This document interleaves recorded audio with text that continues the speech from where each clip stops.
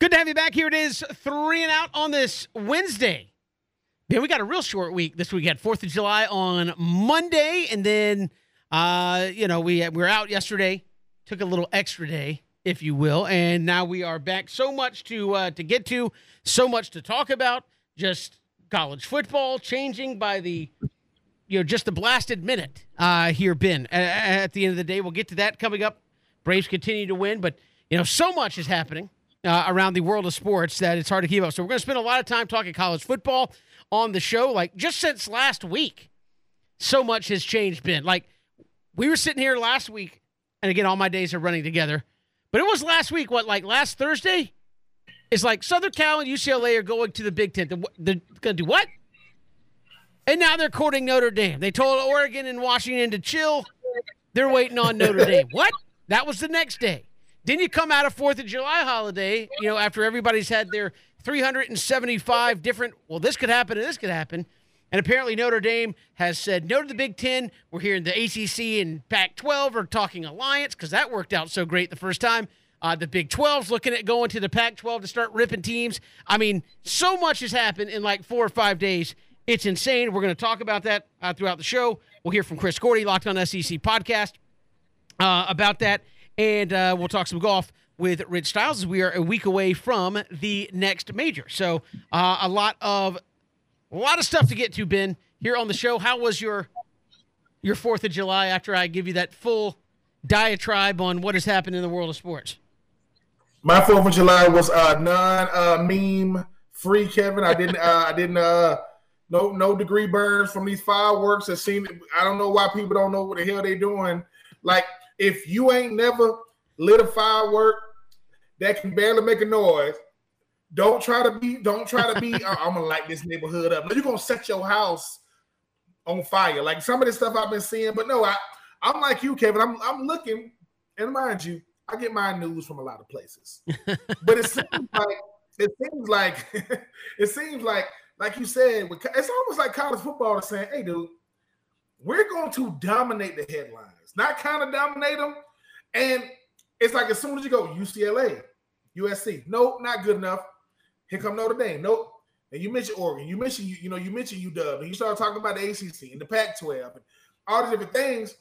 But it just shows, Kevin, college football wants to be the thing. They're trying to say, hey, man, we want to be the thing. From NBA basketball, nope. NFL football, no. We because when you start thinking about it, Kevin, they got Saturdays, right? They already got Saturdays, and they're saying, okay, who can have the best program? Like, if you compare, and I'm not talking about the 95 or however many games it is on Saturday, the top games on Saturday compared to the top games on Sunday. If you really start comparing the two, and I get it, we're biased because obviously we're college football, sure. I get that part. But if you unbiased opinion is Cleveland, versus Miami, better than Clemson potentially versus Alabama? It's not. So I understand what's going on, but talking to my nephew who's in college right now, and I was telling him, I said, listen, but this is one thing, Kevin, this is the craziest thing we ain't even gonna have a chance to get to in the show. They said that Jackson State, now it's just a rumor now, could be trying to go to the Big Ten. And I go, is that how crazy? Listen. And I said, is that how crazy we've gotten with news? Like, we could just say anything, just throw it out there. Jackson, I said, listen, man, Jackson State cannot go bump that. We just forget it. But I do know, Kevin, when we start thinking about this now, nothing is off the table. Now, no, I do think Notre Dame telling the Big Ten no. Well, that's off the table. So Rick Warren, I'm sorry, but that's not happening. And you know why that is? Because Rick Warren blew his shot with Notre Dame during the pandemic because of how he did everything. And Notre Dame is saying, I'm not coming to a conference that's already dysfunctional. The chancellors and the ADs and the Big Ten, y'all dysfunctional as hell. And the whole world saw it. I'm not coming over there to deal with that. So, hey, man, you know who's sitting back? You know who's sitting back with his feet up right now, Kevin? Greg Sankey. He's just sitting back. He said, because I already got Texas and Oklahoma. So Anybody else is going to be a bonus. Y'all need us. We don't need y'all. But it is college football, Kevin.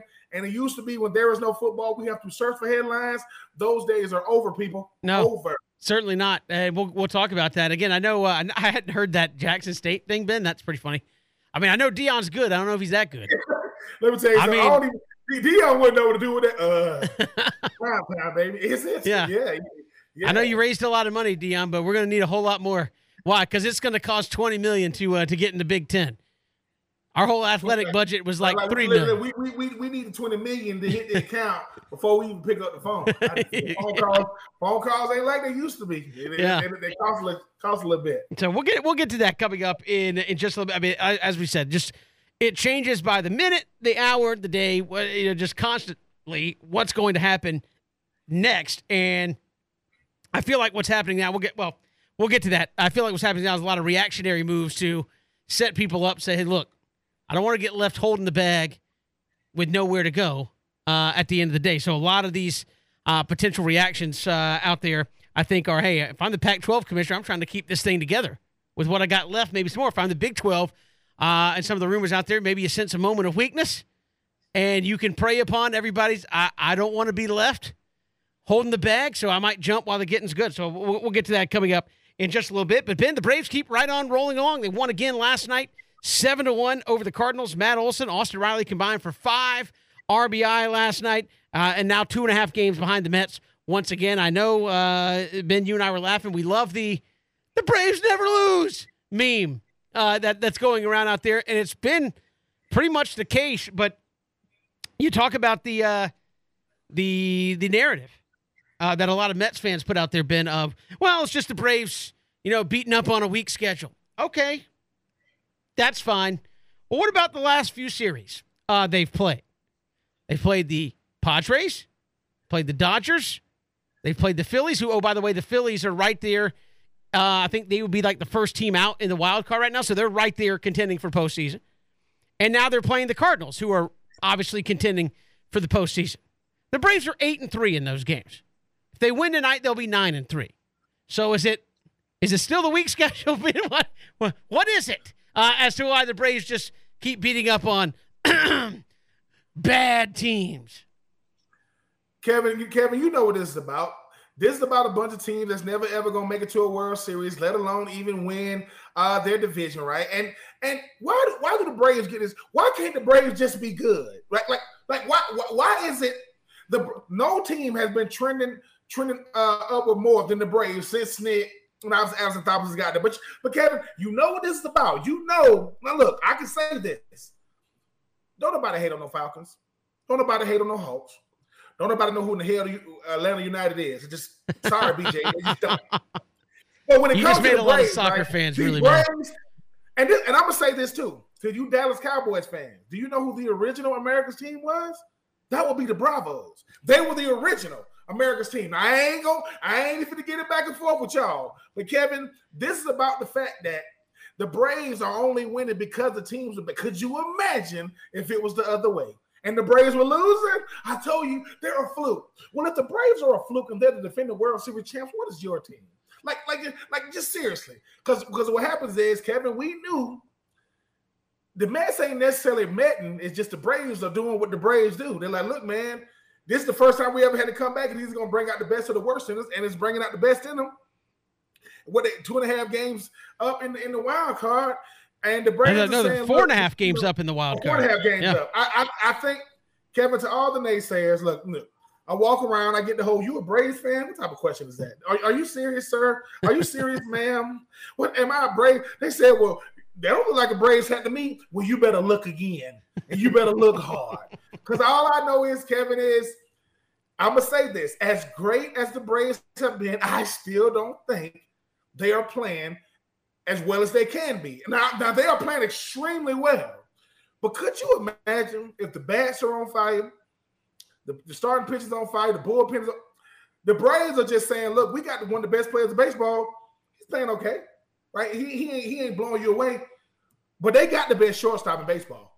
And you can tweet me all you want. Dansby Swanson is the best shortstop in baseball right now. And you can't even remember how bad he started the season off. So I'm going to tell Dansby, hey, Dansby, I don't like how you started. But if that's what you got to do to end up like this, hey, count me in every time. Baby. I will take this. Austin Riley still getting it done. Matt Olson is incredible. Rosario is going to be back.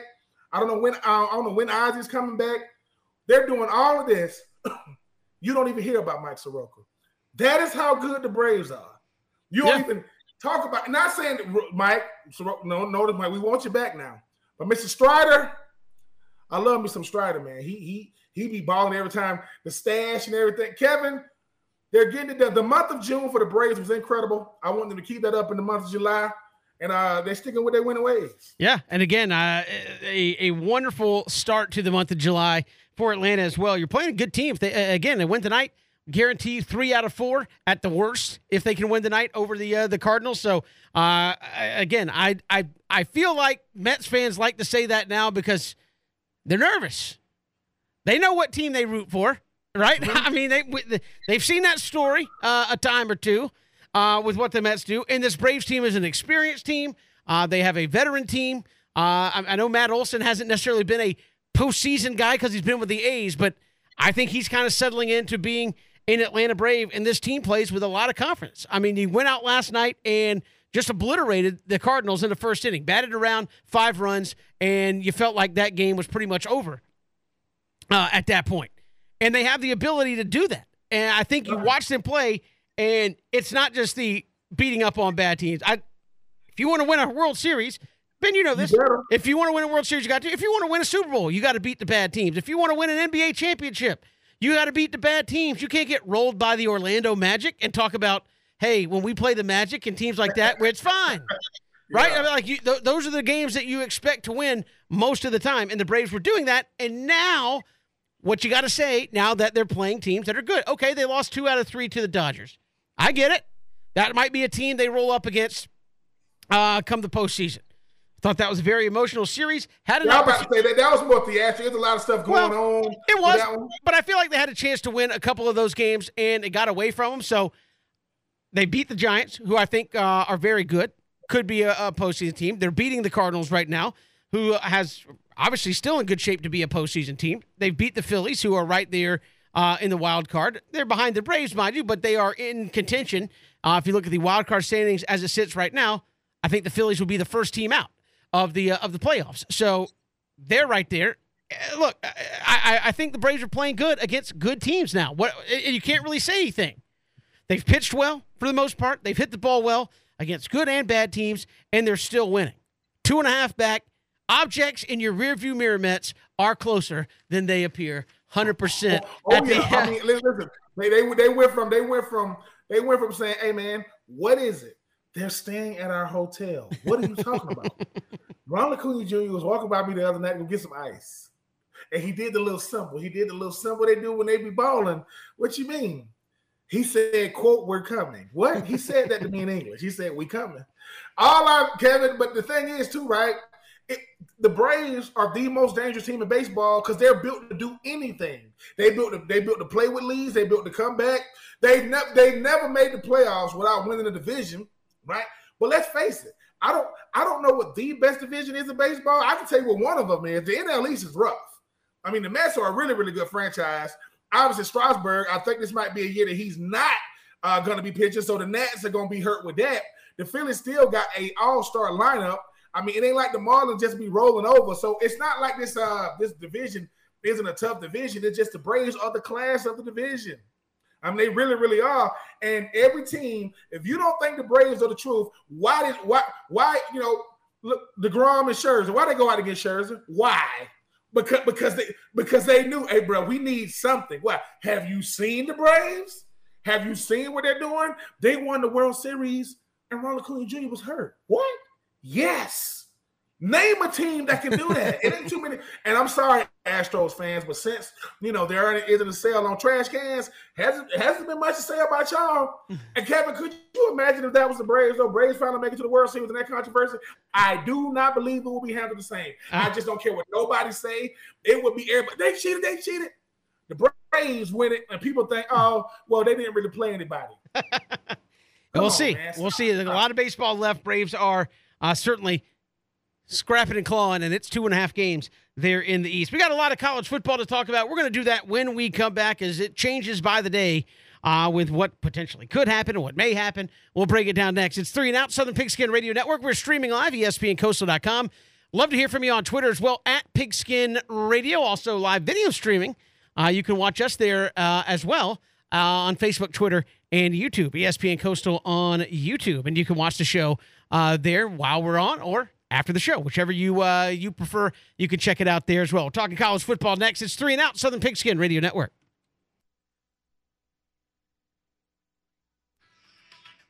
Good to have you back here, 3 and Out on this Wednesday. Kevin Thomas, he has been Troop. Glad you're making us a part of your day. We'll chat with Chris Gordy, Locked On SEC podcast, coming up in hour number 2. We'll get his thoughts on what is happening around college football. And Ben, we'll start there with what is happening around college football. Obviously, UCLA and USC are gone. They're gone to the Big Ten. And then last Friday it was, hey, Notre Dame's the big nugget. We all know that. We all know Notre Dame, a team that has, at least football-wise, lived in independent land. They're in the ACC and everything else, but lived in independent land, was going to be the big nugget. Reportedly, and again, this is what is reported, Notre Dame said no to the Big Ten. Does that leave the SEC as an option? Could Notre Dame be trying to stay with the ACC and strengthen that conference?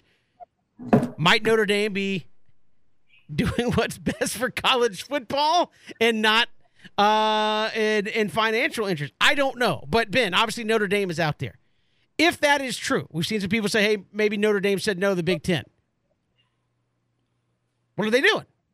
Right? I mean, if you're going to have consolidation potentially, do they stay independent? Looking at the landscape, obviously they are in a position.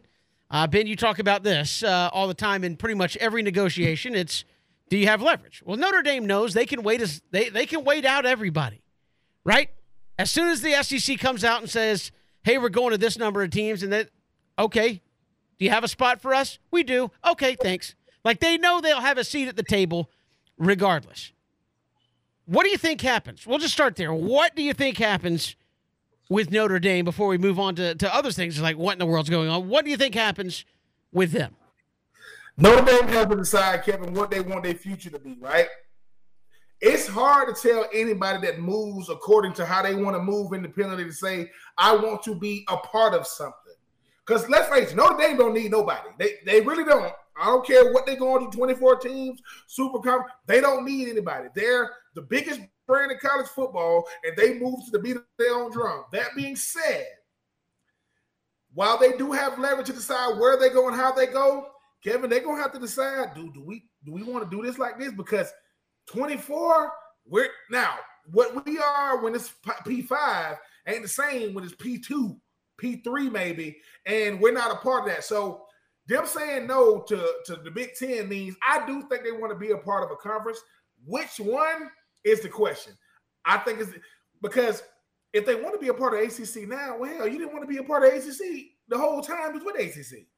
I do think that Greg Sankey got a plan in place to get Notre Dame. Because Kevin, Notre Dame wants to put themselves in a position where I'm still one of the biggest brands, even if I'm tied to a conference. What if they go to the SEC, right? I mean, outside of, okay, you got the Georgia, you got the Florida, you got the Tennessee, you got the Alabama, LSU, A&M, Texas, but Notre Dame is still the creme de la creme. Plus, I don't know what type of negotiations they're going to have to do, but I do think, Kevin, they're going to want to be a part of a conference. Because if it's about winning national championships or that could be why Brian Kelly went to LSU. Because he's going through, they're not going to, but look at all these moves. You got Lane Kiffin going to USC because you know the Big Ten is coming. You got a Brian Kelly who goes to LSU because he goes, dude, they crazy as hell up there in freaking South Bend. They're not going to budge. So, Kevin, for my money, I think they're going to want to be a part of a conference. And then again, when you your own powerful entity in with all these teams around you, that might be the question of the year because the Big Ten said, dude, we got USC and UCLA. That's cool, but we wanted Notre Dame. And Notre Dame said no. So we'll see what happens. But, Kevin, like I said, if you used to moving your own way, and all of a sudden you under an umbrella, you got to move how the umbrella moves now. So we'll see. But I think that they might be the last domino to fall. Everything else might happen. We know the Big Ten is out. Well, Big 12, I think whatever they do, it's going to signal the massive falling of Dom. As you said, like once they move, the rest of them just fall. Like they have to. This is a giant game of Jenga, and there's one piece that nobody's moving. It's like that's the Notre Dame piece because if we pull that, the whole thing's falling. I mean, look, and I think that is very interesting to watch them, as you said, because you said something there that I found interesting, where you're like, is it about winning national championships? I don't think. For the fans, you'll say yes, but honestly, I don't think any of this is about winning national championships. So for head coaches, and that's the thing, right? They didn't ask them. Head coach, maybe. Maybe, but they did not ask him. They didn't go to Lincoln Riley and say, "Are you cool if we go to the Big Ten?" No, we're going to take the money. But I can't. It's harder to win a national championship. I don't care. $100 million, figure it out. Like I don't think winning national championships.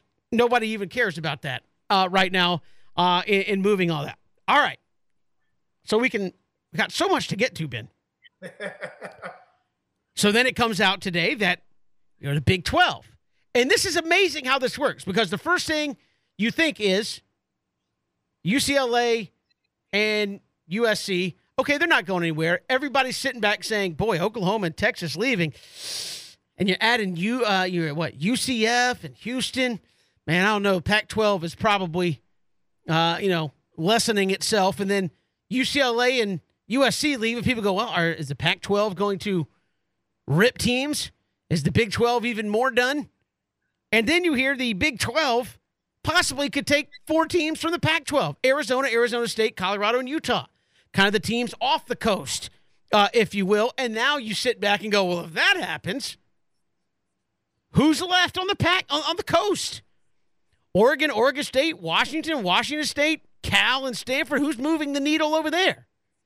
Phil Knight, that's about it at Oregon, and Nike. Mm-hmm. But you go from saying the Big 12 could be dead to, do they have enough pull to take 4 more teams from the Pac-12? Is the Big 12 more enticing now than the Pac-12? Could that actually happen, Ben? Yes, the Big 12 is way more enticing than the Pac-12 because your 2 biggest hitters in the Pac-12 just left.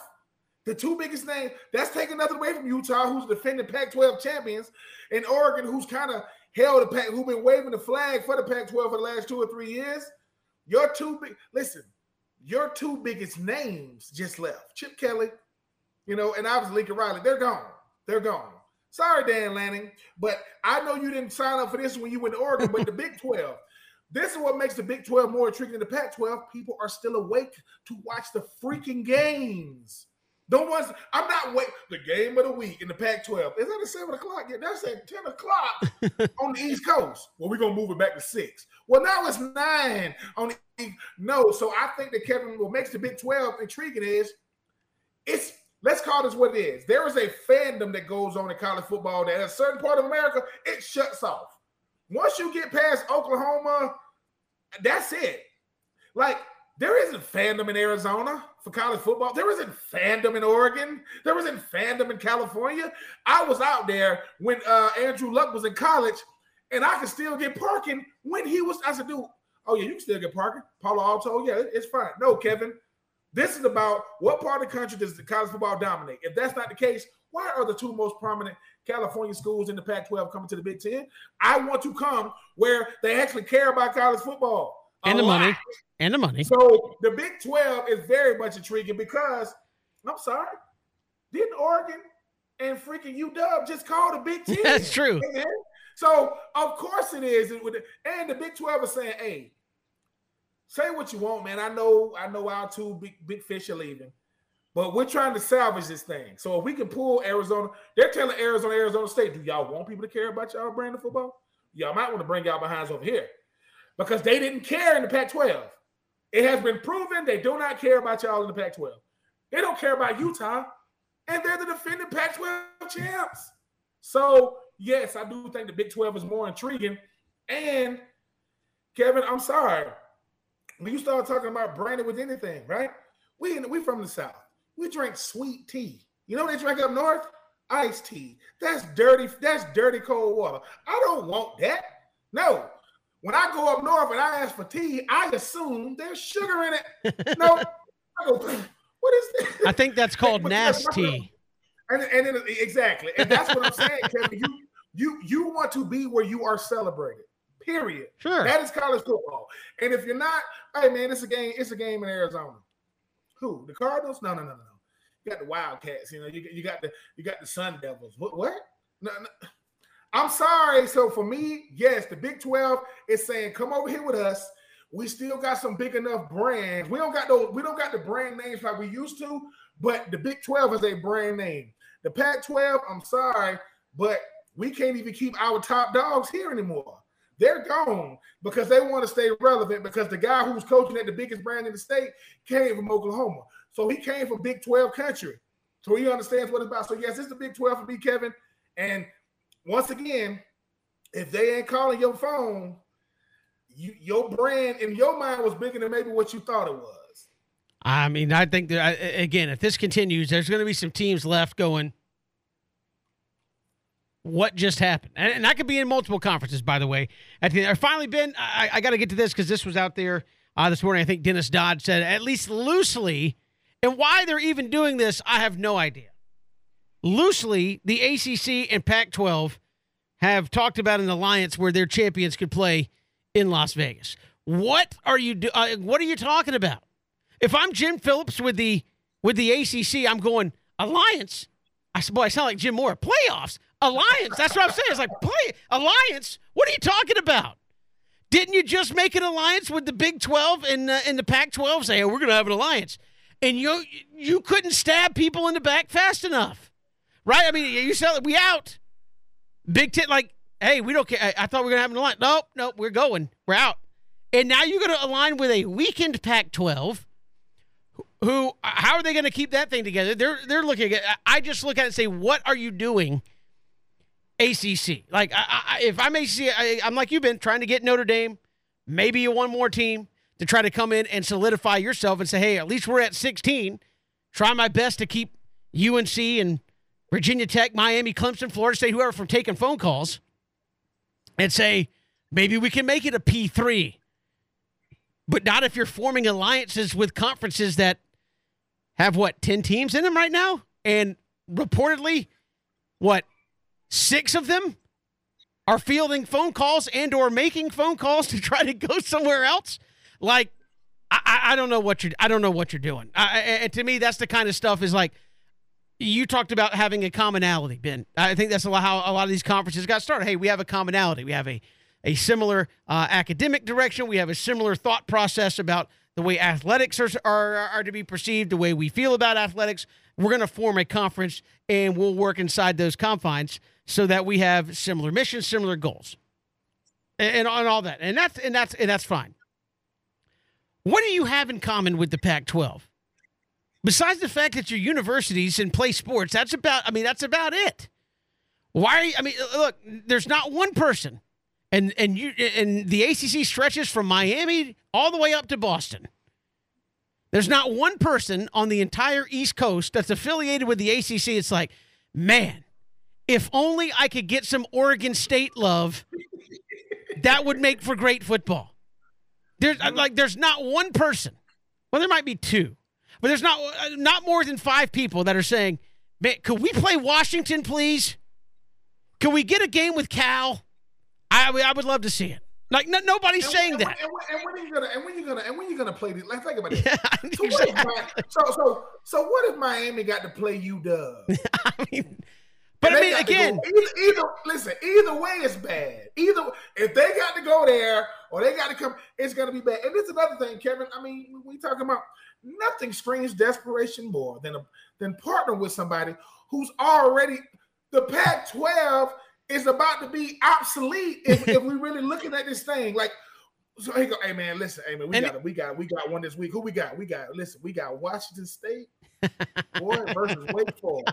What, man? And again, apparently it's loose talks, but I mean, I don't see that even coming to fruition. I get it, Kevin. What they're trying to do is say, hey man, listen, these other ones they trying to pull. How about we come together? Come together with what? Like, what are we coming together to do? What? Yeah, I agree. The powerhouse known as the Arizona State, Sun Devils versus Duke? Like what are we talking about? And I think that the thing about the ACC is the ACC is trying to show the ACC has proven, real similar to the Big Ten during the pandemic, dude, y'all say a lot, but y'all don't do a lot. You can't even get Notre Dame to actually even play y'all in football, and they play, and they in the ACC in every other sport. So what if that's what happens though?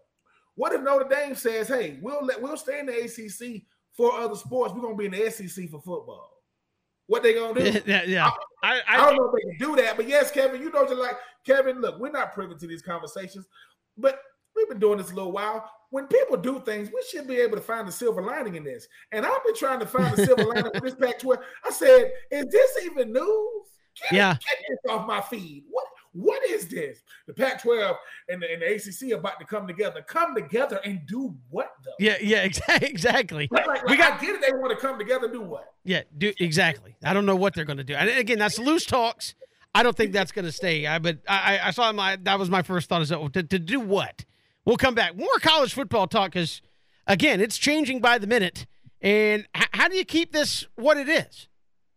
Is the golden goose being beat upside the head right now? It's not dead, but it might lose consciousness in a minute. We'll talk about it. It's 3 and Out, Southern Pigskin Radio Network. Good to have you back here, 3 and Out on this Wednesday. Kevin Thomas, Ben Troop, glad you are with us. Thanks for making us a part of your day. College football changing all the time. And I know there are people that say, look, just adapt and move on. Quit being one of those old talking heads that says, oh, it's ruining college football. Ben, we hear that all the time. Oh, it's ruining college football. But I think it's also a mistake for an entity, a league, or whatever to say to have that posture that you can never ruin it. And I've often wondered that about the NFL, because you see the case, you see people kind of around the NFL have that era of there's nothing we could do to ruin this. It's always going to be the biggest. It's going to be the best. There's so much interest, and there's no way we can ruin it. And I think for a lot of ways, the NFL doesn't go around changing a whole lot of stuff that would get people upset. College football, you start moving UCLA and USC to the Big Ten, and people are going, wait, what? Oklahoma and Texas to the SEC. Business-wise, sounds great. A lot more money. It's good for my wallet. I'm speaking as a conference commissioner now, of course. It doesn't help Kevin's wallet. But it's good for the wallet. But you do hear from a lot of fans, Ben. You said, look, I played in a 12-team SEC. And you've had fans for years and years and years saying, look, I want to play Auburn. I want to play Alabama. I like LSU. I like seeing the Mississippi schools. I like Tennessee, Florida. I like Tennessee, Georgia. The backyard rivalries, the people we know. Alabama and Auburn fans yelling at each other. Auburn and Tennessee fans yelling at each other. Even if, for a lesser extent, Arkansas and South Carolina, who have been in the league since the 90s, but they've been in there a while, it's contained in the Southeast, and they all play each other. And we hate everybody else in college football, but it's SEC. It just means more. Well, you keep expanding the neighborhood. Does it mean as much to Texas A&M? I mean, they certainly embrace it.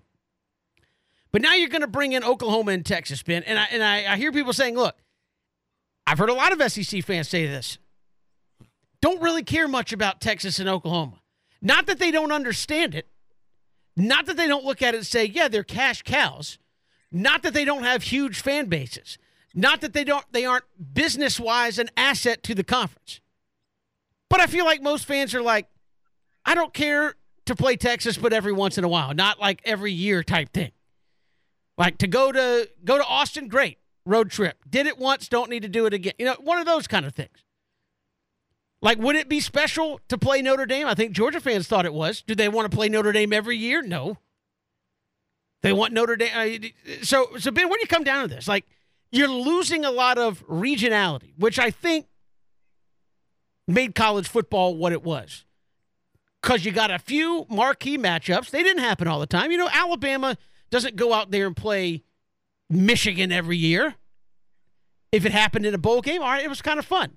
Now we'll go back to playing the schedule. But the Big Ten, kind of contained there in the Northeast, similar schools, Michigan, Michigan State, Michigan, Ohio State, they all go back and forth. Then you start bringing in schools like Nebraska, and you're going, what? Does anybody in Ann Arbor give two rips about going to Lincoln, Nebraska, or even playing the University of Nebraska? Maybe when it was, for a championship or a bowl game every once in a while, but like, do you need Nebraska rolling on the schedule every single year? I think you lose a little something when you get that. Again, outside of it being a name, who in the Big Ten after about the first year or two is going to be like, all right, Southern Cal again. I always enjoy playing those guys. I think what makes it good is you go to the ball games, Ben, and there's a dude sitting next to you in the seat wearing the opposing jersey, same region of the country. You go, man, I hope we beat y'all today. And he says, you know what? I hope we beat y'all today. And then you go have a beer after the game. Not, hey, I flew across country to be here. Nobody wants to do that. And so can you ruin that? That's what I worry about if it does come to fruition of a P2, where you just have 30 teams and then the ones on the outside are like, what are we doing? Why are we here? And then you have all these matchups that, by and large, are good in a playoff setting, but people don't really give a rip about if it happens every single year. Kevin, the old me would have said yes, it's going to be ruined, right? But I learned a lot, as I get older, and Kevin, that's what we really do on the radio every day, because we shape narratives, right? Like, think about it, Kevin. I'm pretty sure you get this. People see Kevin Thomas out, and instead of saying, "Hey, Kevin is," so you really think that the Braves going to be able, like, they want to give their take. Like they say, if I see Kevin, I'm going to give him my take. It is now either you're going to say, I don't know, or you're going to kind of go back and forth with him. The reason why I know it's not going to end college football, because that's what certain people do. This is the end, supposed to be the end with NIL, right? It's supposed to be the end. Well, I graduated high school in 2000. I remember the world was supposed to come to an end in 2000. People buying sardines and all kinds of stuff. That's it. I done seen all this. Kevin, no. We get to say we were around when this happened. We went from 12 teams in the SEC to 14. Now you're finna go to 16. Where were you when, quote, they went to? Because, Kevin, this is what's really happening now is they don't want to share the money with everybody.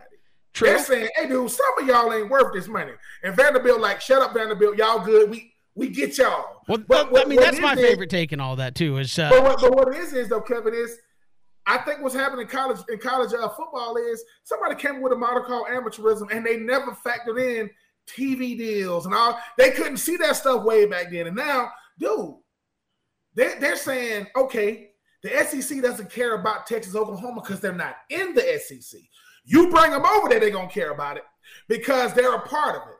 Like, the SEC embraces things. We embrace the Egg Bowl. We embrace the Iron Bowl. We embrace, Auburn, Georgia, and Florida. You embrace those things. We all, listen, to those people, to those of us out there who are married, who have wives and spouses, we're a blended family now, meaning you don't got to like everybody. Hell, not only do you not like everybody on your wife's side, you don't even like everybody on your side. But we're one family, right? We're one family. Get it. And Kevin, it's like look at what some of these schools are going to bring to Texas and Oklahoma is a huge brands. And I just think that now, Kevin, what we get a chance to do now is hopefully be a part of it. But yes, it's not ruining college football to those people who think it's going to ruin it. We'll come back. We'll see if it's ruined or not. It's 3 and Out, Southern Pigskin Radio Network.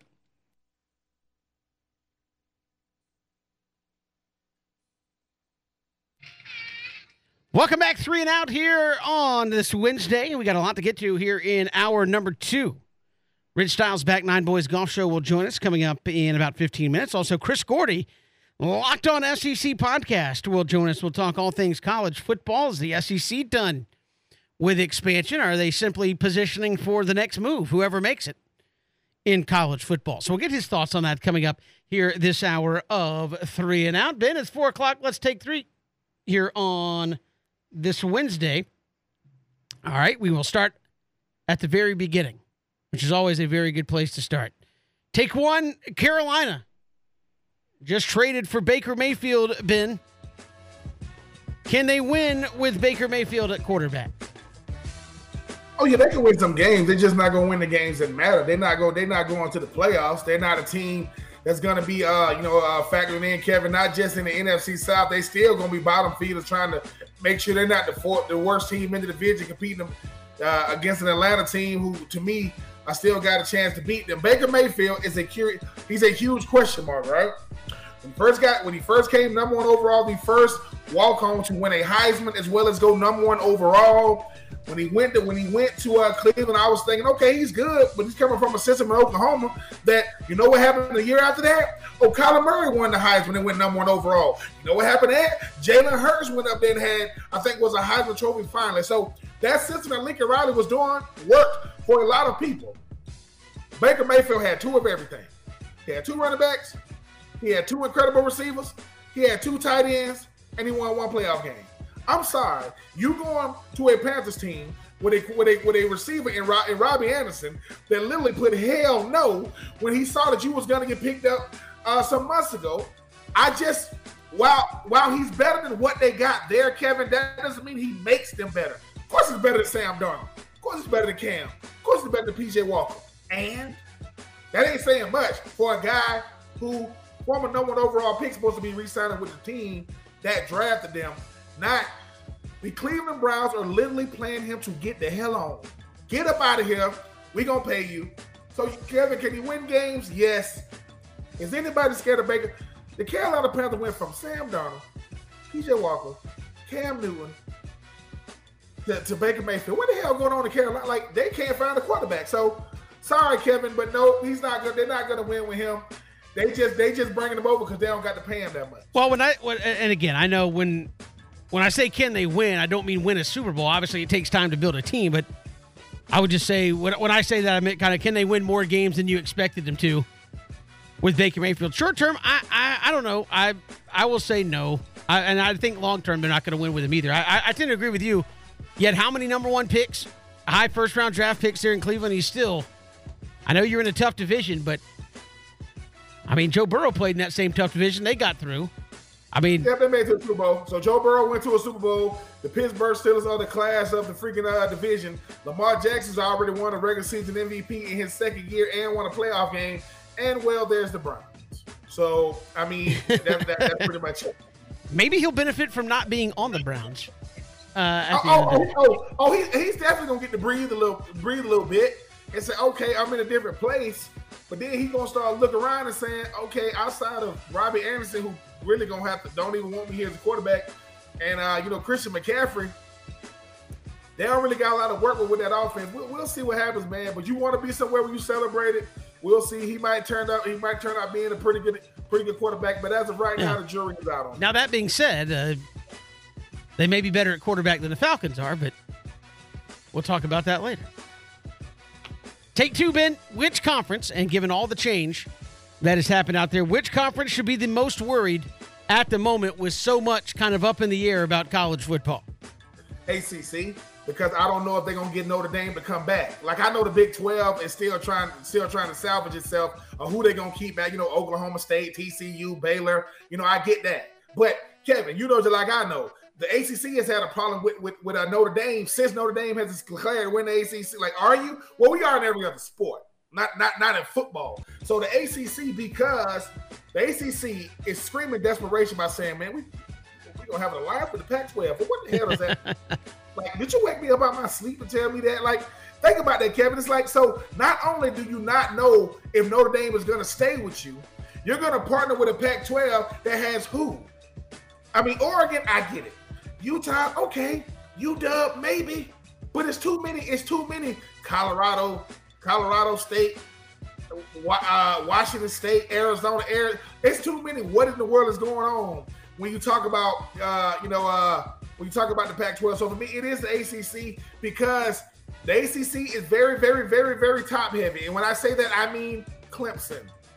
Then you start talking about the brands that was supposed to be good by now. Like, I don't know, Miami, North Carolina. So I do think that while you got some big brands in the ACC, if Notre Dame does not come to the ACC, they go over to the SEC, Greg Sankey's going to have to get a trap phone because this regular phone going to be blowing up. So I do think, Kevin, for me, it is the ACC because the reason why I said it is because Big 12, they care about football, not like they care about it in the ACC, though, because of location. So give me the ACC. I think the one that should be worried the most is the Pac-12.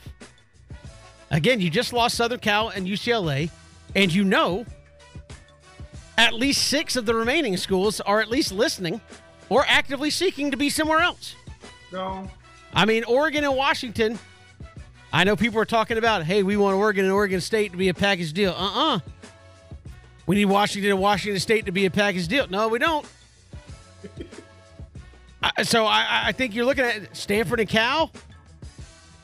I mean, if the Big 12, the Big 12's doing what they're supposed to do. They're saying, hey, we're looking at Arizona, Arizona State, Colorado, and Utah, and maybe bringing them into the fold. Why not? So if you got 6 of the teams left, and Ben, disloyalty is only a phone call away, as we know, right? Hey, are we all together in this? Oh, yeah, we're good. Hold on a second. Hold a second. Now my phone's ringing. About that loyalty, the Big 12 said, we can come over there and make more money. So we're out. To me, it's the Pac-12 because your 2 biggest schools got poached. At least half of your conference got wandering eyes. Mm-hmm. And who are you going to bring in to make them stay? Who can you grab to make them stay? Are you going to flip the Big 12 and say we're going to take Oklahoma State and Baylor and they're going to come to the Big? Is that enough to make them stay? If Oregon and Washington get a Big 10 phone call, they're out. No. So where can you go? At least the ACC can say, hey, Pac-12, at least we have 14 members. Kind of 15 wink, wink. But, at least we have that going in our favor. To me, the conference that should be the most worried is the Pac-12. You have the lowest TV rights deal. You just lost your 2 big draws, and you got wandering eyes all over the conference. I think they should be very, very worried. All right, Ben, coming off of July 4th weekend, this is Take 3. I'm interested to hear your answer here because I feel like a lot of people's answers change over the course of their life, and it's unfortunate. Do you still enjoy fireworks? I do. Once again, being a country boy, man, this fireworks word came up when I lived in the Northeast. We firecrackers down south where I'm from. But I will say this. Firecrackers or fireworks have gotten pretty freaking explosive or impressive over the years. Like, Kevin, now, I grew up the way you had the itty-bitty little. It was really, really small. It didn't have that long. Yeah. It don't take that long to light on fire, right? Then you had like the little screamers. You had the little red stick, and you light it and you throw it. Pow! Then you always got the sparklers, right? Yeah. Then you had a family that really know what the hell they was doing, and they'll kind of be the ones. Oh, let's go to their house. Let me tell you something, people. People making a little bit more money these days. Some of us want to show off too much. Look. When you go get your fireworks, a firework is another name for an explosive. That's what it is. Sure. AKA will blow your stuff up. AKA, if you look, when you go and buy them, and the guy eyes light up and say, "Hey, you want this one? Now, this one right here, it could. Hey, you better look. No, ask what the warnings are because some of these videos I'm looking at, what are we doing? Like some of us ain't never lit a firecracker or firework in our life. Hey, you got the fire? Yeah, I got it. No, he don't, because he don't know. Hey, man, do this supposed to be aimed this way or do it supposed to be aimed this way? I don't know. Well, you need to know because it's gonna shoot out. Kevin, I'm still a fan of them, but it's almost like people trying to see just how big of a boom they can make. Listen, if you don't know what you're doing, leave it alone because people say, what's the worst that could happen? A lot. Yeah. This video that's going around, I don't know what neighborhood this is in. I don't know who these people are, but I put it on my Twitter feed. The HOA is going to have a field day with these people because they're going to say, Kevin, you know how it is? Somebody say, all right, you can shoot them, but it better not do this. It better not do that. Look, I still love them. I'm still going to be a fan of them, but certain things are worth just watching. You don't always got to be a willing participant, especially if you don't know what the hell you're doing or what the hell you like. Yeah. No, I saw the video. Basically, their whole back, their car caught on fire because the explosive. No, I enjoy fireworks. I was more, you took it a different direction, which is fine. I was more wanting the reaction of like, as you get older, do you become a stick in the mud? No pun intended, where people are like, It's the 4th of July, and people are going to be having fun outside, shooting off fireworks, and it's 9 o'clock, and I just want to go to sleep. Stop. At one point, you were a fun person. Yes. Now you are a boring person, and you don't want to go outside and enjoy things. Fireworks are fun. It's a couple of nights a year. That's all I'm saying. Kevin, we said this, Kevin, as we get older, and I'm talking to the men. I'm talking to us directly. You ain't going to have a lot of fun stuff left, young man. You better savor what you got, because you start giving away stuff. You giving away stuff like you're adding stuff. No. Kevin might not like triple fudge, but he eats ice cream. It doesn't exist. No. Look. Kevin might not like bowl games, but he likes the one in Vegas because that's his. We don't get a lot of stuff. And Kevin, that's what it really is. Look, this is what this is. This third question was really this. What Kevin's really asking is, how close are you to becoming your dad? No, I enjoy fireworks. Because as soon as when you say this, cut that music down. You sound like your dad. Man, pull them pants up.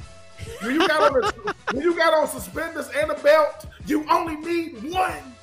You don't need both. It is funny, man. Like I said, Kevin, yes, I am. But listen. We all now, we almost had a little mishap at the Troop household. Well, my kids got the hell out the way. Yeah, they saw it, boom, gone, scattered. but at the same time, too, though, Kevin, is it just me though? Aren't the fireworks getting crazy? It's like, no, they are 100%. They are getting crazy. Like, there's stuff that you buy and like people come back from the store and you're like, that's a suitcase. You're like, yeah, you just light it on this end and it goes off for 10 minutes. It's like, all right. But no, I enjoy fireworks. I know there's a lot of people who like to get on social media and say, it's 10 o'clock at night and we're still shooting off fireworks. Well, yeah. It has to be dark outside so we can see. I'm sorry. One night out of 365 nights, you got to stay. Calm down. Yeah, I know. Everybody's doing it. Did they keep you up last night? They kept the whole city up. Yeah. Because the whole city was doing it. My dogs are barking. They don't like the fireworks. Kevin, can you hear that? Yes, because we're doing it. Yes. What do you want? The fireworks aren't made for your dog. I'm sorry. If you call the police on somebody for shooting fireworks, they should put you in jail. I'm saying it right now. That's ridiculous. So go outside, enjoy them, and move on. Enjoy your life. Exactly. Enjoy. Listen, if you are calling the police on people for the 4th of July, now, for them people that burn their house up, you need to call the fire department. You don't need to call the police. You need to call the people that can help them. But I'm just saying, stop with fun police. Stop it. Stop it. I will say, Ben, that is one of the big advantages of being a dad as you get older, as you go from a boy to a young man, is you get to light the fireworks. You go from watching and everybody back up. You hit them with that back up. Yep, back up. I got this. Hey, listen, and you read that label, let me make sure which way I'm going to do this. Which end am I supposed to light this thing? That's take 3. We do it every day. This time we're coming back. We're talking some golf with Rich Stiles of the Back Nine Boys Golf Show. Chris Gordy, Locked On SEC Podcast, will join us in about 20 minutes. It's 3 and Out on the Southern Pigskin Radio Network. Good to have you back here. It is 3 and Out on the Southern Pigskin Radio Network. Kevin Thomas, Ben Troop, glad you're making us a little bit part of your afternoon. Chris Gordy will join us coming up in just a little bit. But the Open Championship, the British Open, what have you, whatever you would like to prefer to call it, is coming up next week. Tiger Woods making some comments about whether or not he is going to play next week or not. So all that and more, we bring you our next guest, Rich Stiles, host of the Back Nine Boys Golf Show. Rich, good afternoon. How's it going? Well, it's going fine. I am actually on this side of the pond with you guys. Hey, well, we appreciate you hopping on with us. Tiger Woods sounding off, and some people maybe, we would never overread into what's happening with Tiger Woods, but Tiger Woods making a statement saying, look, I didn't play the U.S. Open because I wanted to be able to play in the Open Championship at a historic venue in St. Andrews, and then he said, I want to have one more run at it while I can still play at a high level. What do you read into those comments? Some people saying, is this the last Open Championship? I know it's at St. Andrews, historic venue for golf. What did you make of those comments there by Tiger? Well, I think the comments are that, I'm pretty sure that he's not totally bought into the fact that he's going to be able to play and be able to play the way he would like to play. Tiger is very, very competitive, and if he can't be competitive, he would probably pull out. And I think his body is still not back to where he would like it in order to play at the Open at St. Andrews, even though it's an easier walking course than he's had in the past two times that he's been out. But personally, I saw him in this Pro-Am on Monday and Tuesday, and I don't think he looked great as far as health-wise. He didn't look like he was enjoying himself. He shot over par both rounds. He may have been just going through the motions, but he may have been checked out just saying, I don't really care what I shoot. But, I think Tiger's really in a mindset of, I've got to be able to play at the highest caliber that I can, and I'm not sure that my body is going to be able to give me that confidence that I need. And Rich, even sticking with Tiger, you mentioned that you had a chance to see him play. He didn't look like himself. And I know there's a difference. What does Tiger Woods mean when he says, I want to look like myself? And what does that look like to the fans? I know he has a different perception of himself, but what do you think he needs to look like himself? And what do you think the fans going to see when he's out there? Oh, I think when he's walking, I'm not sure that I see the confidence and the Tiger strut, so to speak, that we've seen in the past, when he's out on a golf course. I think he's walking very gingerly, so to speak, bending over a little bit, sometimes getting down into, looking at a putt the correct way. But I just don't think his body, when he walks and when he swings, I think he's still holding back, trying to protect, pushing off that right leg that was injured in the car accident, quite a while ago. So I'm just not sure that he looks to me like the Tiger of the past. And Rich, obviously, this is ultimate speculation, but might it be his last major tournament? Obviously he's getting closer to 50 than he is 40, right? So physically, he's basically not played outside of the majors, right, to get himself ready. Is this a situation where he's doing what he can, but when he makes comments like, while I can still play at a high level, I want to be at a place like St. Andrews, is that kind of foreshadowing that maybe he's thinking about something in the not-too-distant future? I think it's a very good possibility. Tiger wants to play competitively. He wants to play well. He wants to be in the hunt. He wants to be in competition. And unfortunately, he's not. His body is, maybe get him through the first 2 days to make a cut, which I think is a phenomenal effort. But then on the weekend, he just kind of falters because his body, kind of gives out, so to speak. And, he starts to have that limp, and that limp gets worse on Saturday, and if there is such a word, worser on Sunday. And I don't know. Tiger always surprises all of us. He's come back from things that we never thought he would come back from. I never thought we'd see him back on a golf course this year, to be quite honest with you. But he has come back. He's made both cuts that he's played in the tournaments, but he's just not been as strong as I think he would like to be. And I'm sure this is not the way that Tiger would like to go out for his career, by pulling out of another major or not being able to finish like he wants to. And Rich, speaking of majors, Ian Poulter, he actually won a case to allow him to play in the DP World Tour. He filed it, won it. Do you see that happen with the PGA with so many guys being, prohibited to play in certain tournaments? Do you see them kind of taking, taking the PGA to court to try to say, look, man, I've earned my pro card. You don't just get to snatch it away because you don't like certain decisions I've made.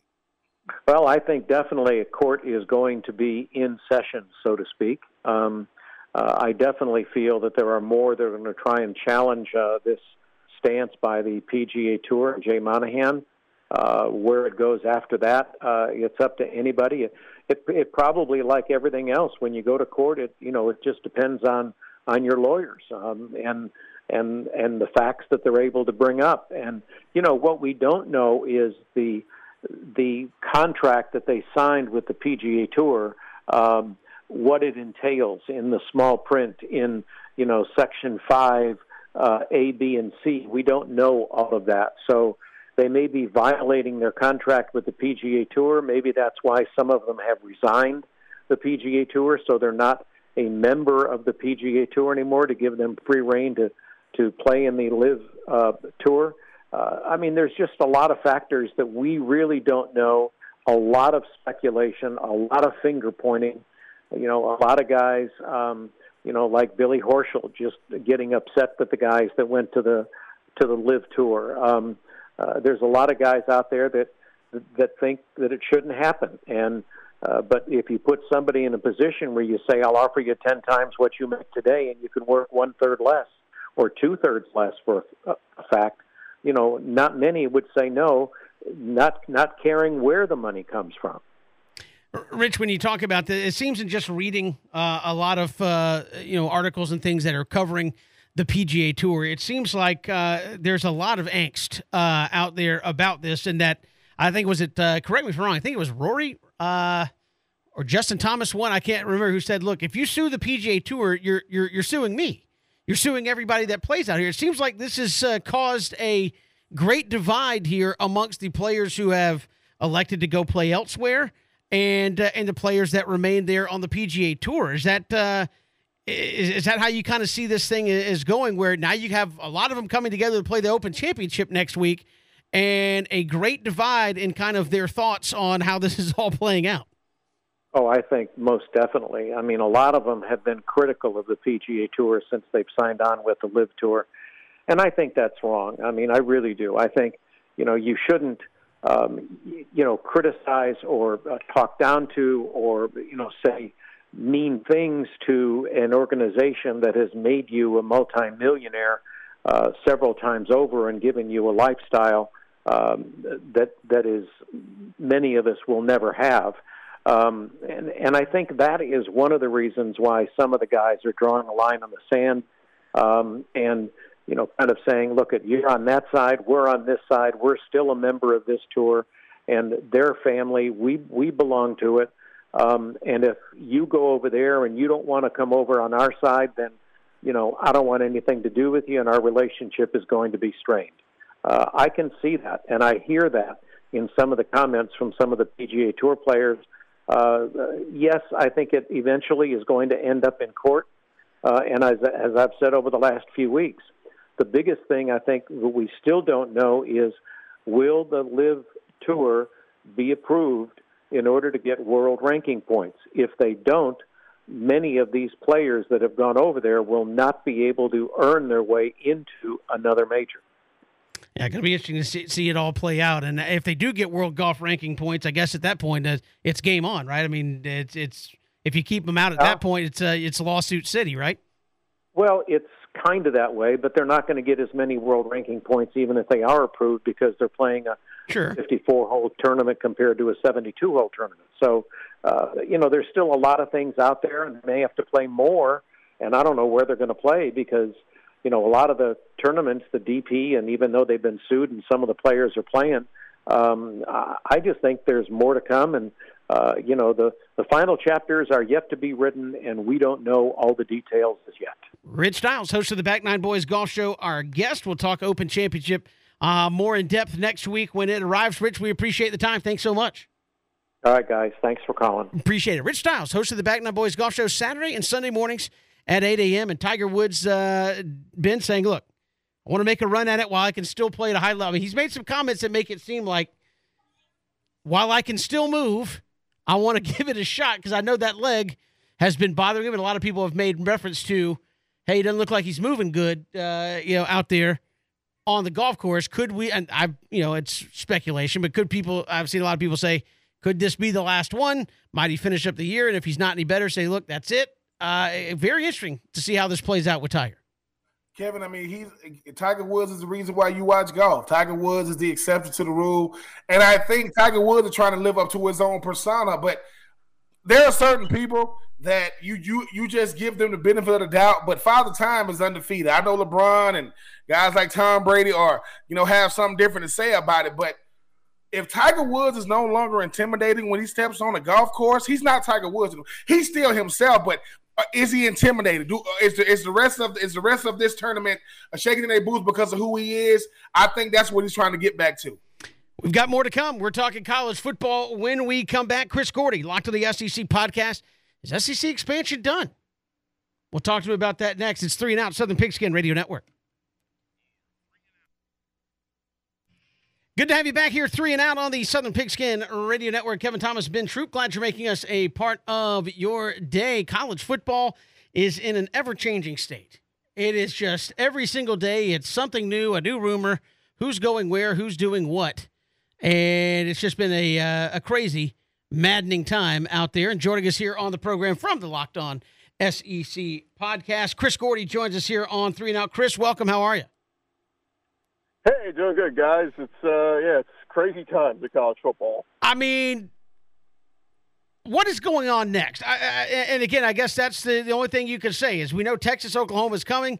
USC and UCLA are leaving the West Coast the Pac-12 to go to the Big Ten. Like you keep hearing talks about super conferences, a P2. What the heck's going on here, Chris? What do you think this ultimately? Are we going to sit still for a few years, or where's this going? No, I mean we are full metal to the pedal to the metal, full steam ahead. Let's ruin everything we like about college football, all in the name of money. I mean that's where we are right now, and it's all about money, and it's not about. It has nothing to do with pageantry or tradition or anything.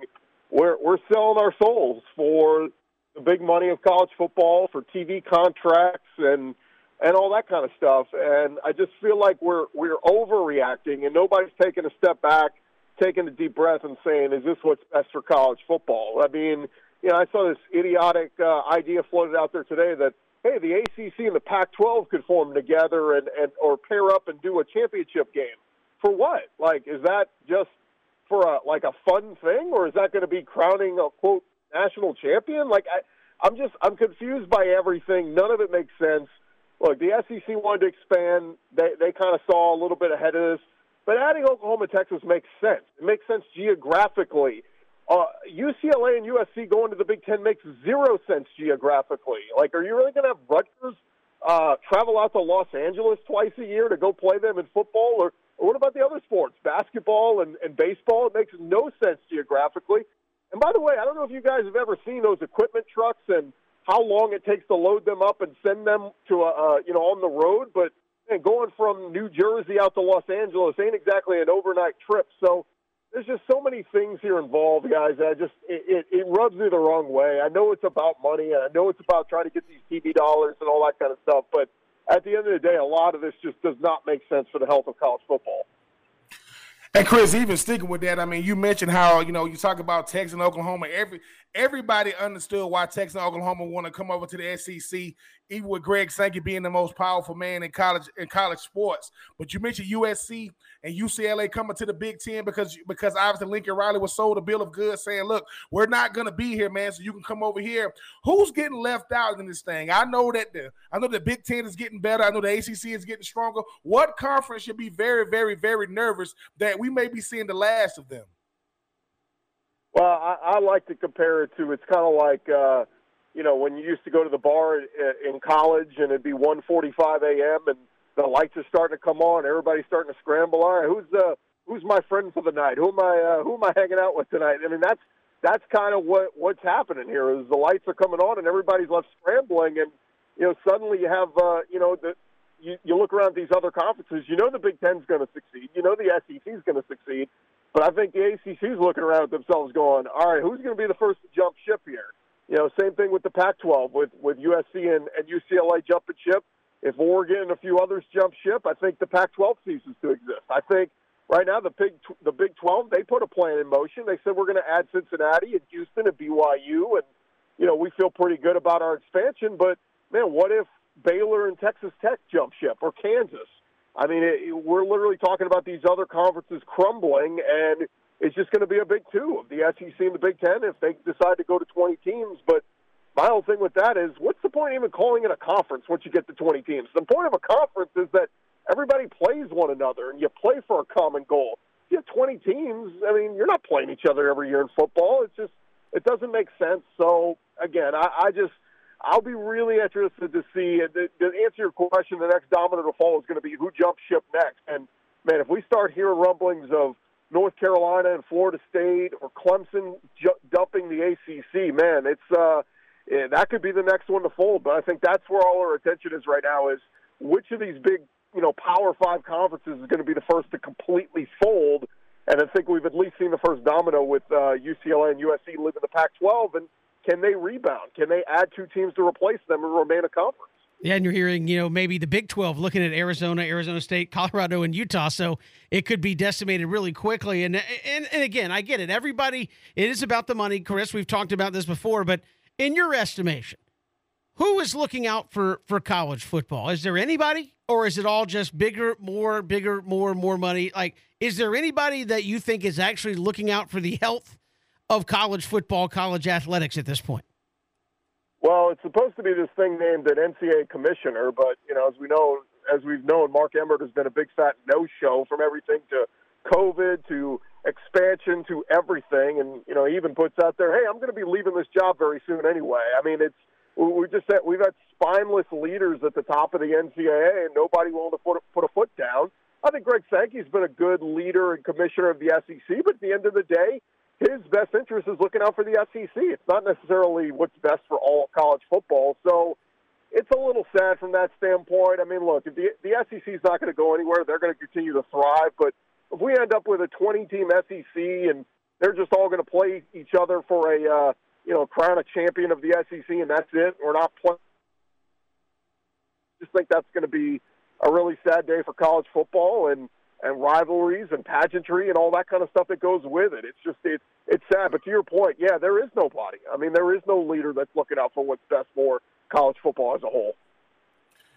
Chris, when you think about a team like UCLA and teams like UCLA and USC, obviously they were a package deal. Texas, Oklahoma was a package deal. Big Ten wanted Notre Dame. Notre Dame said no. Is there a team out there that in their mind they're a bigger brand than what they are? Because if you're not going to be a part of the conference that you want to be a part of, if you're not getting calls from these commissioners, who could be on the outside looking in when this thing is all said and done with no conference to be attached to? Yeah, I mean, to answer your question, I mean, Notre Dame thinks they're bigger than everybody. That's why they won't join a conference. That's why they've been one foot in, 1 foot out.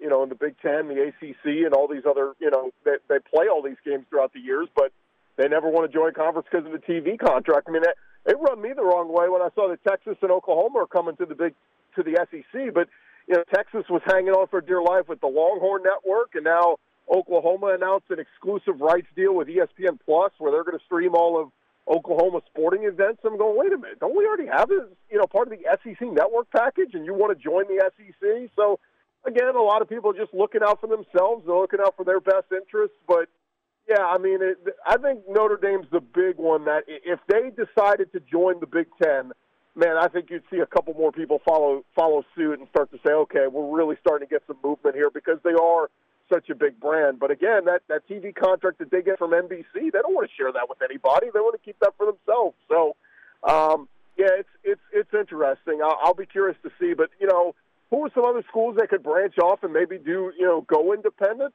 There's been talk that Clemson, could do that. They don't need the ACC. They've dominated the ACC for many years now, but I don't know. I'll be real curious to see who the next big dog to jump ship will be.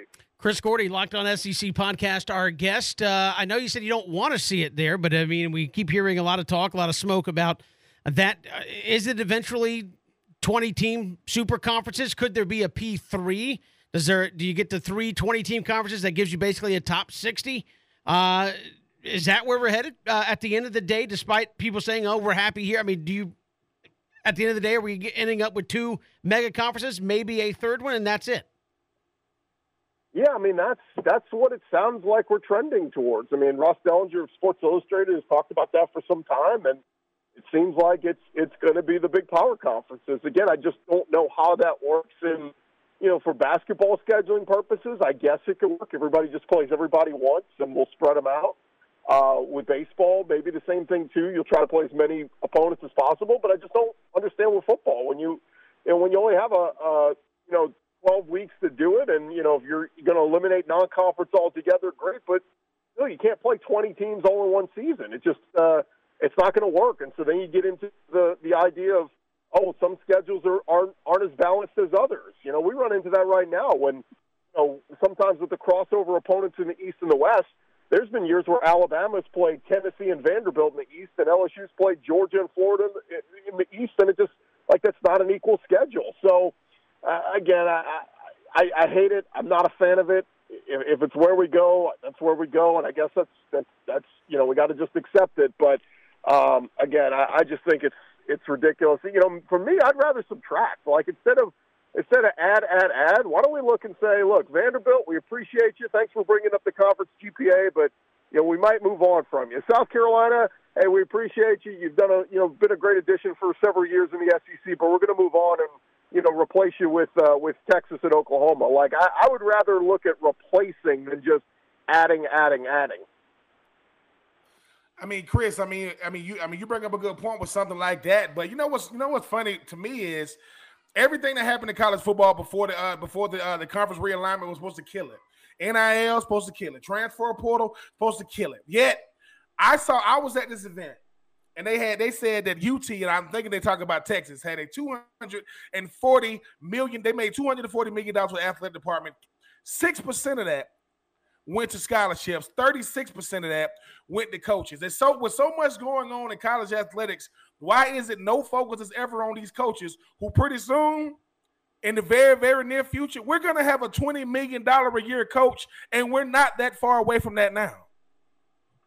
Yeah, well, it's not just that, Ben. It's not just the millions we're paying in coaches' salaries. It's the millions we're paying for guys not to coach. I mean, Kevin Sumlin was getting a nice payday to not coach at Texas A&M. Coach O is sitting on a beach right now in Destin, counting his $1 million checks he's continuing to get from LSU. Tom Herman, same thing from Texas. I mean, it's absurd what we're paying to buy coaches out. We may be talking about it in a few months with Brian Harsin at Auburn. He may get a big buyout and be paid millions down the road to not coach. It's just we've gotten too hampered on win now, and the leash on these coaches, it's sad to say, is 2 years now. If you're not turning a program around in 2 years, that's all you get. You're out. You're fired. We're on to the next big name. And it's really funny when I look at a school like Texas. I mean, Steve Sarkisian went 5-7 in his first year. He went backwards from what Tom Herman was doing. If he doesn't turn this thing around this year and go 6-6, I think fans are going to be discouraged. But the only reason you're not going to fire him after this year is because he's got the Arch Manning commitment, and you don't want to lose that if you're Texas. So, I think we've gone overboard with expecting everybody to win. And guess what? Adding Texas and Oklahoma to the SEC is going to do? It's going to make it even tougher. It's not going to make it easier to win. So, again, we're going to continue to turn the heat up. We're going to continue to up the ante and paying coaching salaries. All Nick Saban's got to do is go to Tuscaloosa and go, hey, guys, I'm not making enough. They'll go, Coach, what do you need? Do you need $20 million a year? We'll write the check right now. So, yeah, you're right, Ben. It's only going to get worse with the conference expansion and what we pay coaches and then what we pay for coaches' buyouts to not coach. Chris Gordy, Locked On SEC podcast, our guest here on 3 and Out. Chris, appreciate the time. Thanks much. Thanks, guys. Anytime. Appreciate it. Chris Gordy joining us here on 3 and Out. Back with more on the Southern Pigskin Radio Network. Welcome back. It is 3 and Out on this Wednesday. Kevin Thomas, Ben Troop, glad you're making us a part of your day. We are glad to have you along the network. Also, ESPNCoastal.com. Also streaming live on Facebook, Twitter, and YouTube. Go to our YouTube page, ESPN Coastal. Like, subscribe there, and you'll know every time we go live here each afternoon. You can catch up on all the shows you missed right there, ESPN Coastal on YouTube. I've been talking a lot of college football because, it's all over the place. Alliances, backstabbing, who's looking over here, who's looking over there. And I asked, Chris Gordy last hour, who's looking out for college football? Who's looking out for the sports in college? And he said, well, there's supposed to be a commissioner doing that. Well, that is true. But I don't know that he is, because while major changes have happened across the college landscape, he has said nothing. And again, I'm not saying that the transfer portal is a bad idea. I'm not saying that NIL is a bad idea. But you have said nothing. Not, hey, this is what we think a policy should be. Not, this is what we think would be fair for all of our member schools, if we did it this way, nothing. Just, hey, deuces, man, I'm leaving in a year or so. So you look at guys like Chris Gordy, who we've had on. We have a number of guys on the show, Ben, who love college athletics, love college football. I mean, you played college football. And basically a lot of the responses have been, and again, I know you're going to get a different response when we talk to guys who love SEC football, has been, I get it. I understand why they're doing it, but I don't like it. And the only thing you come back to is like, look, there's something to be said about rivalries and having some history with them. I was talking with Christian about this earlier, Ben. Penn State plays Ohio State. And we were talking about it. It's like, is that a rivalry game or is it just a big game? Because Ohio State's good and Penn State's like, well, they're the best team we play, so that's a big game. Their rival, quote unquote, they don't even play anymore. They don't play Pitt. So you lost some of that. You lost some of the, hey, this is Pitt and Penn State for Pennsylvania. We're going back and forth. You lose some of that. And in the name of getting bigger and better and what have you, I wonder if your average college football fan is like, I get it. I understand why they're doing it, but I don't like it. Well, Kevin, I mean, Kevin, they're not wrong, right? They're not wrong, but the best thing that every time we bring this up, I'm going to say the same thing. Kevin, you've been in radio a long time. Would you want to go back to how it was? And the answer is hell no. Because when you first got in, this was the only way there was to do it. That's how everybody, it's different if you're the only station doing it. No, everybody was doing it like this. But when the new advancement came in, you was like, really? Like, yeah. The first thing you said was, we're not going back, are we? Like, this is permanent? Yes. Okay. Now, the thing about it is we know that nothing stays the same. We know that this wasn't going to go on forever. What college football did with the college football playoff, it eliminated an entire portion of the country. But guess what? I don't think it's ever been about college football playoff. It's been about programming. So now it's like, hey, dude, go back the last 5 to 10 years. Tell me the highest generated games during the regular season. I guarantee you they're coming from the southeastern part of the country. So what goes on now when you start talking about college football is, look at how much money is being generated. Like, you're true. I saw somebody. I know, but I wanted to follow up your point because you said want to go back. Somebody actually did this.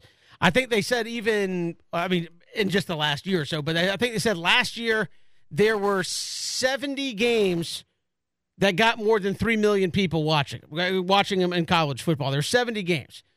All but, I think 9, it was single digits. All but 9 were Big Ten or SEC football games.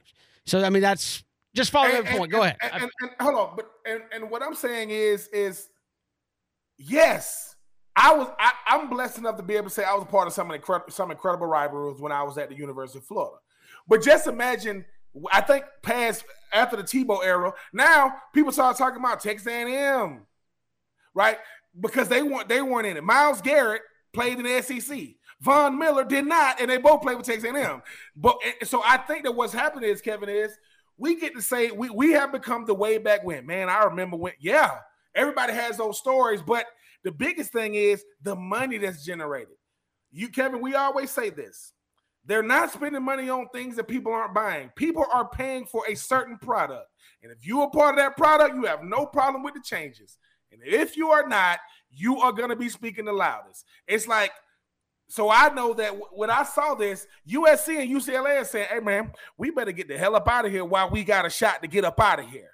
Because Kevin, once the phone stopped ringing, hey, man, that's it. Like, okay, we've capped it. We're not going to do anything. Because you got an old model, they can always say, hey, man, for the next 2 years, we're going to go back to the old school. We're going to do conference. You still have that option. But when it comes down to when it comes to our show, we hope that if you had to pick, you picking our show to listen to when you start talking about college football, sure. You start talking about Braves baseball. That's why we do it. I think what the Big Ten is saying is we can't compete with programming the SEC. We can't compete with them. Nobody else can really say that. Because why? We got Ohio State. We got Michigan. Recent college football playoff, participants. We got a Penn State, right? We got an Iowa. I get it. But we got big enough names to where say we can compete. Now, you're going to have to put that to the test because we're going to have to see. Because Kevin, rivalry weekend might happen a little earlier. Like, the thing about it is Michigan, like, what can compete with Michigan, Ohio State? Do you move the Red River rivalry to the same weekend of the big game? Do you do that? Because look, and I'm a person to where, look, I know people, Ben, you went to Florida, it's easy. No, I can see both sides of this thing. I can see the fact that, a team like Florida is going to benefit from it because they are a staple in the SEC, but Florida hasn't been relevant as of late as far as like winning national championships, but their brand equity is there. That's why Oklahoma and Texas get to come over. They're not coming over to win natties. They couldn't win natties in the old way. How the hell are they going to win natties now? But you are bringing brand equity to it. So I just think that for some of these coaches and players or the fans, when you are a fan of a college team, it is way different than a pro team. It is not even close. You so tied into your college team to where it bothers you when they do stuff. All right, so Matty Ice left the Falcons. All right, cool. I mean, all right, I don't like it, but that's cool, right? But if Anthony Richardson decides he don't want to play for Florida, I got a problem with that. I can't stop it. But Kevin, it's a different. So that's what you're really talking about. The fandom in college is real. It is serious as it get. I can't really speak for outside of maybe Bills fans or maybe like Green Bay Packers fans. It's like fair weather. College football, it is no joke. It is no joke. It ain't nothing to play with. So I do think while you are definitely affecting that, I think, Kevin, it's like this. Georgia Southern never had to respond to Georgia State.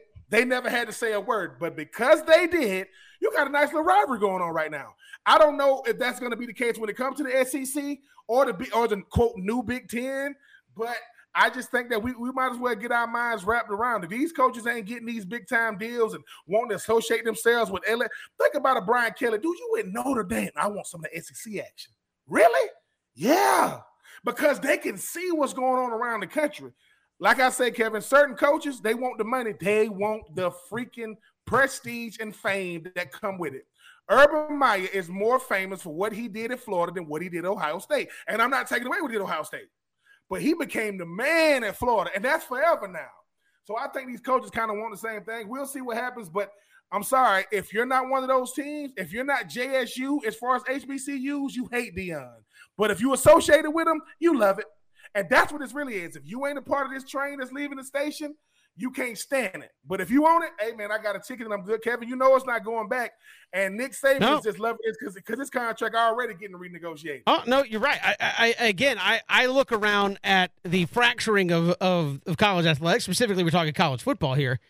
And I wonder about the teams that get on the outside looking in, right? Because I know people will look at it and go, oh, Duke's not going to be left out. Why? Because of basketball?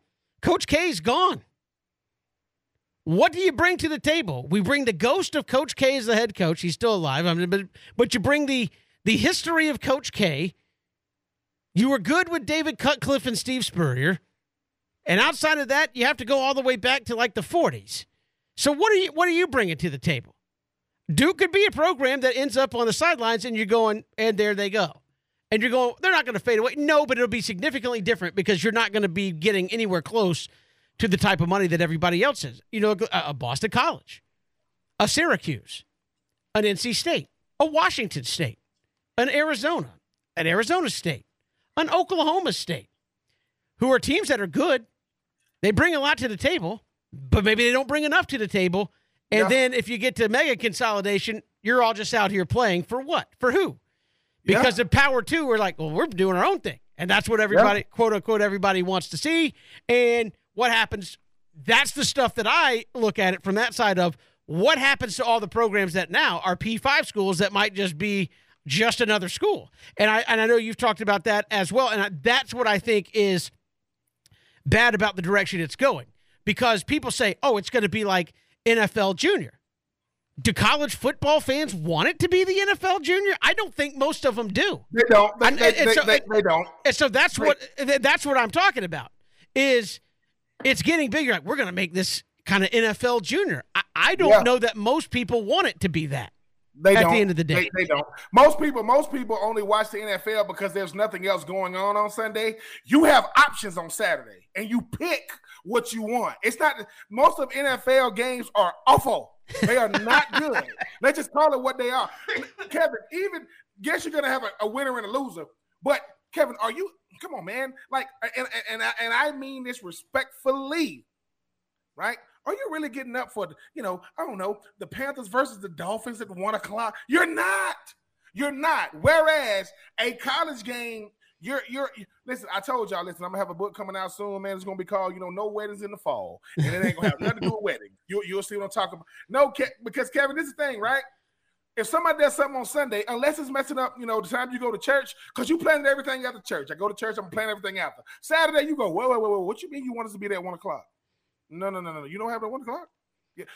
And I think that you're right. It's like I'm a voice for college athletics first, not just because I went to Florida. No. And that's what this really is about. Most teams in college football are slot fillers. What type of slot you fill is not really determined upon you. Billy Napier went from $2 million a year to 7.1. He hasn't coasted down. Florida going to be trending upward based off of what? You don't know that. You don't know if Florida's going to do it, but they're so entrenched. Why? Because they got Tebow, because they got Spurrier, and that's forever. That's all you need. Certain schools ain't got that kind of stuff, and they're going to get penalized because of it. I'm going to say this. In the last 25 years in the state of Georgia, as far as like college players that's come out of the state of Georgia, the only one that was a Heisman Trophy finalist was Joey Hamilton. He went to Georgia Tech. He's the only one. He's the only one. What would they say? Yeah, but he didn't win it. Hell, Georgia ain't even got no Heisman final, but they won the national championship. See, it's like what? Hey, who's the best receiver come out of the last 20 years? Calvin Johnson, Georgia Tech. Who had an offense that nobody could stop? Georgia Tech. People. So to me, they be looking at stuff wrong. Georgia Tech to me is the one. Georgia Tech to me is the domino that should fall. Because if I'm the Big Ten, I'm calling Georgia Tech right now because I can ill afford to lose the city of Atlanta. And if you do, because you're going to need that part of the country. I'm telling you, you're going to need that. Yeah, again, I think that's going to be interesting, but I just look at it and say, are you heading in a direction that most fans don't want it to? I think that's the case. I really do. With a lot of, because, again, let's say the Big Ten poaches 2 or 3 teams from the ACC. Like, especially if you're from the South, like, what are you doing there? Like, you don't have any historical alignment to any of those teams. And so I get it. It's about survival. It's about money. It's about staying relevant. I get all that. But again, as I said, most people I don't think have to like it, but can recognize the direction it's going. And I don't know that that's a good thing if we end up at 20 or 24 team mega conferences. I think you start losing some people that are like, I could take it or leave it at this point where it's gotten so ridiculous from where it was just a handful of years ago. I still think a lot of college football, kind of the beauty, the charm of it is, hey, I'm a fan of Georgia. We're playing our next door neighbor right there and right there and right there and right there and right there. Georgia, and I'm saying Georgia just in this case, Ben, as a generic, I mean, I could say this about a whole lot of other teams. Mm-hmm. Georgia was built playing Alabama and Auburn and Florida and Tennessee.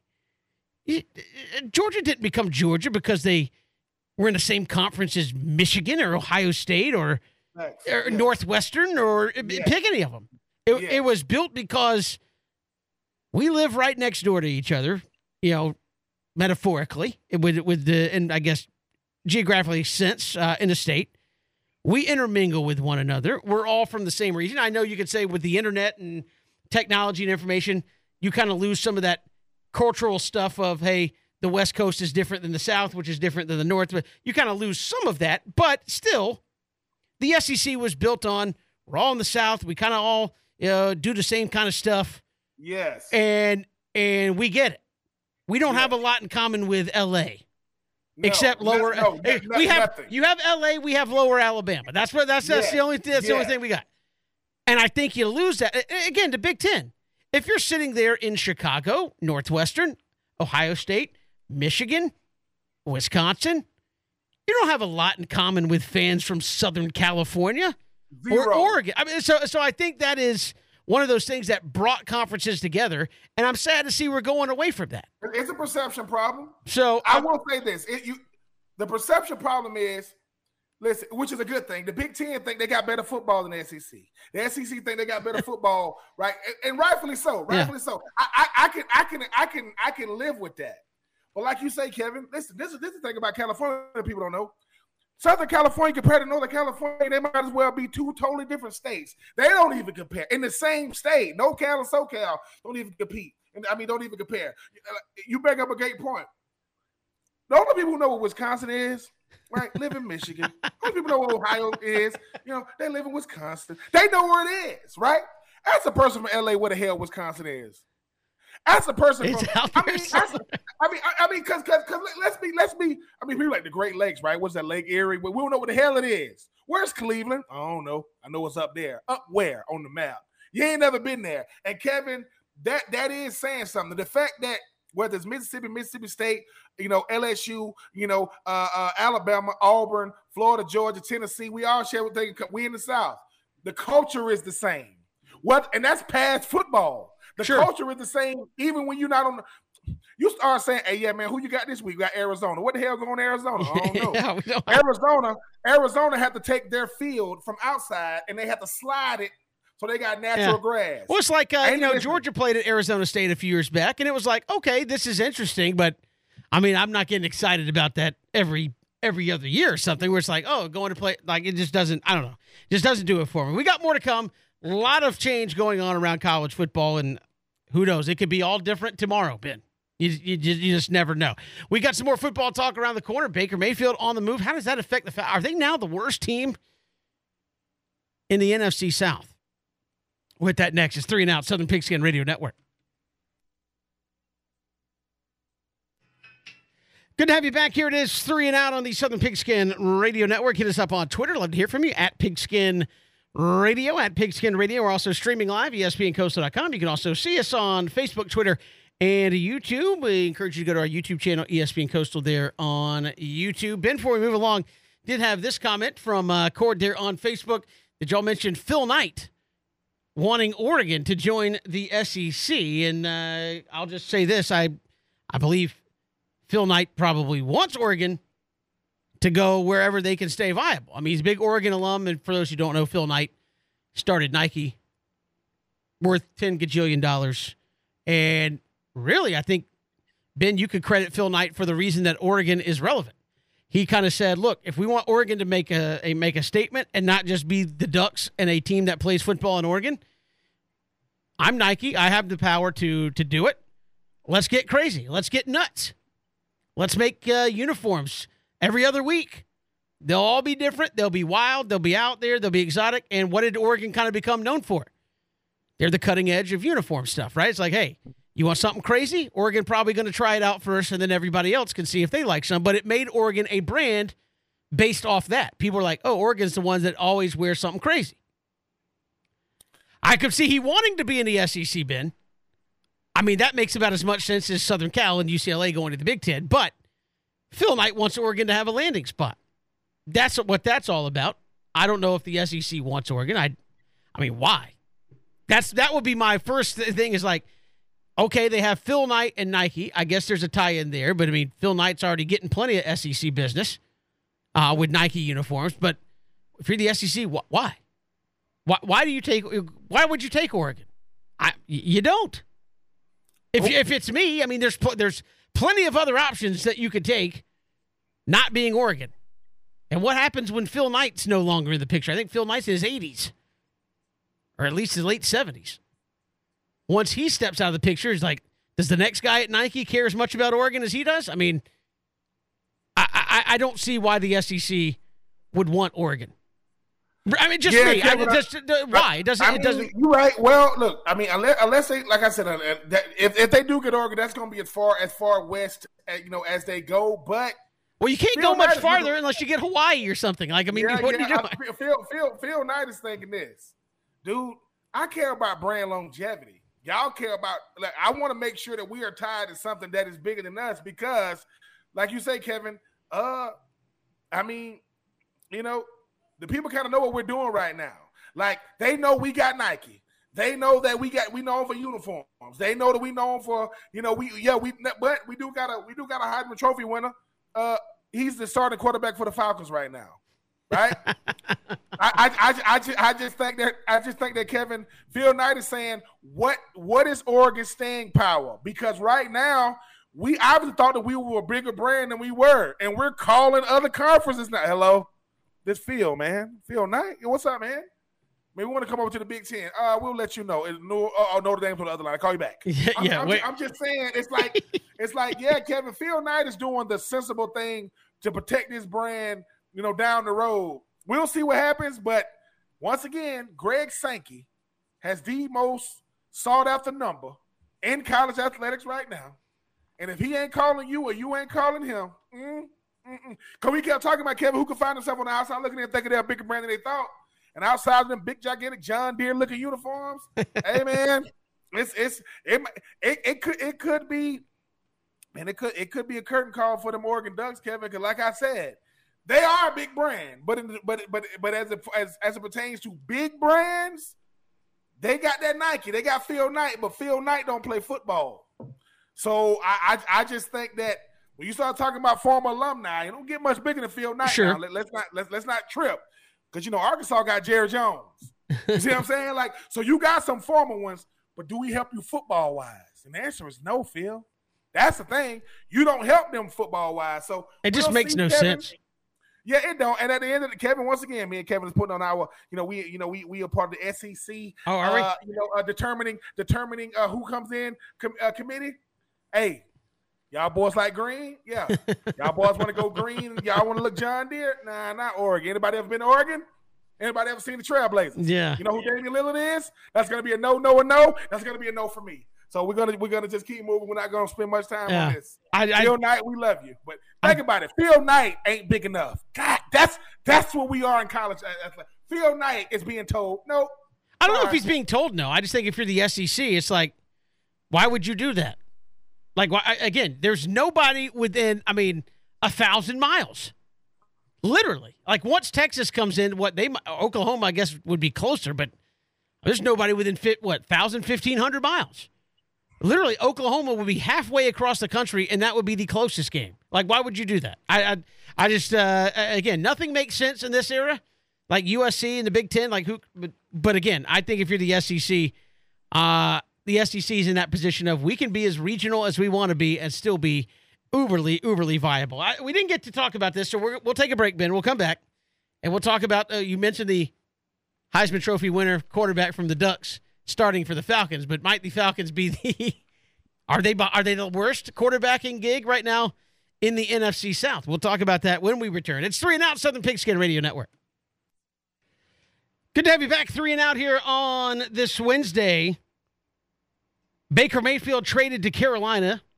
Ben, the Browns are going to pay his salary here in 2022. So you got Tom Brady, you got Jameis, Baker Mayfield, and Marcus Mariota. The Falcons, are they now last at the quarterbacking front here? Are they the worst quarterback team in the NFC South? And I know you can say, well, what has Baker Mayfield done? I get it. That's why I'm asking the question, though. After this move, are the Falcons now last from a quarterbacking standpoint?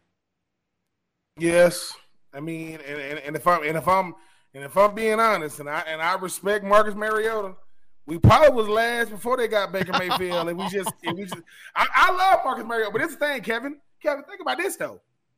Baker Mayfield is leaving the AFC North, where you had 3 Heisman Trophy winners: him, Joe Burrow, Lamar Jackson. Right now, he's coming to the NFC South, to where 3. Yeah, him, Marcus Mariota, Jameis Winston. Right. Here's the thing: he wasn't the best quarterback.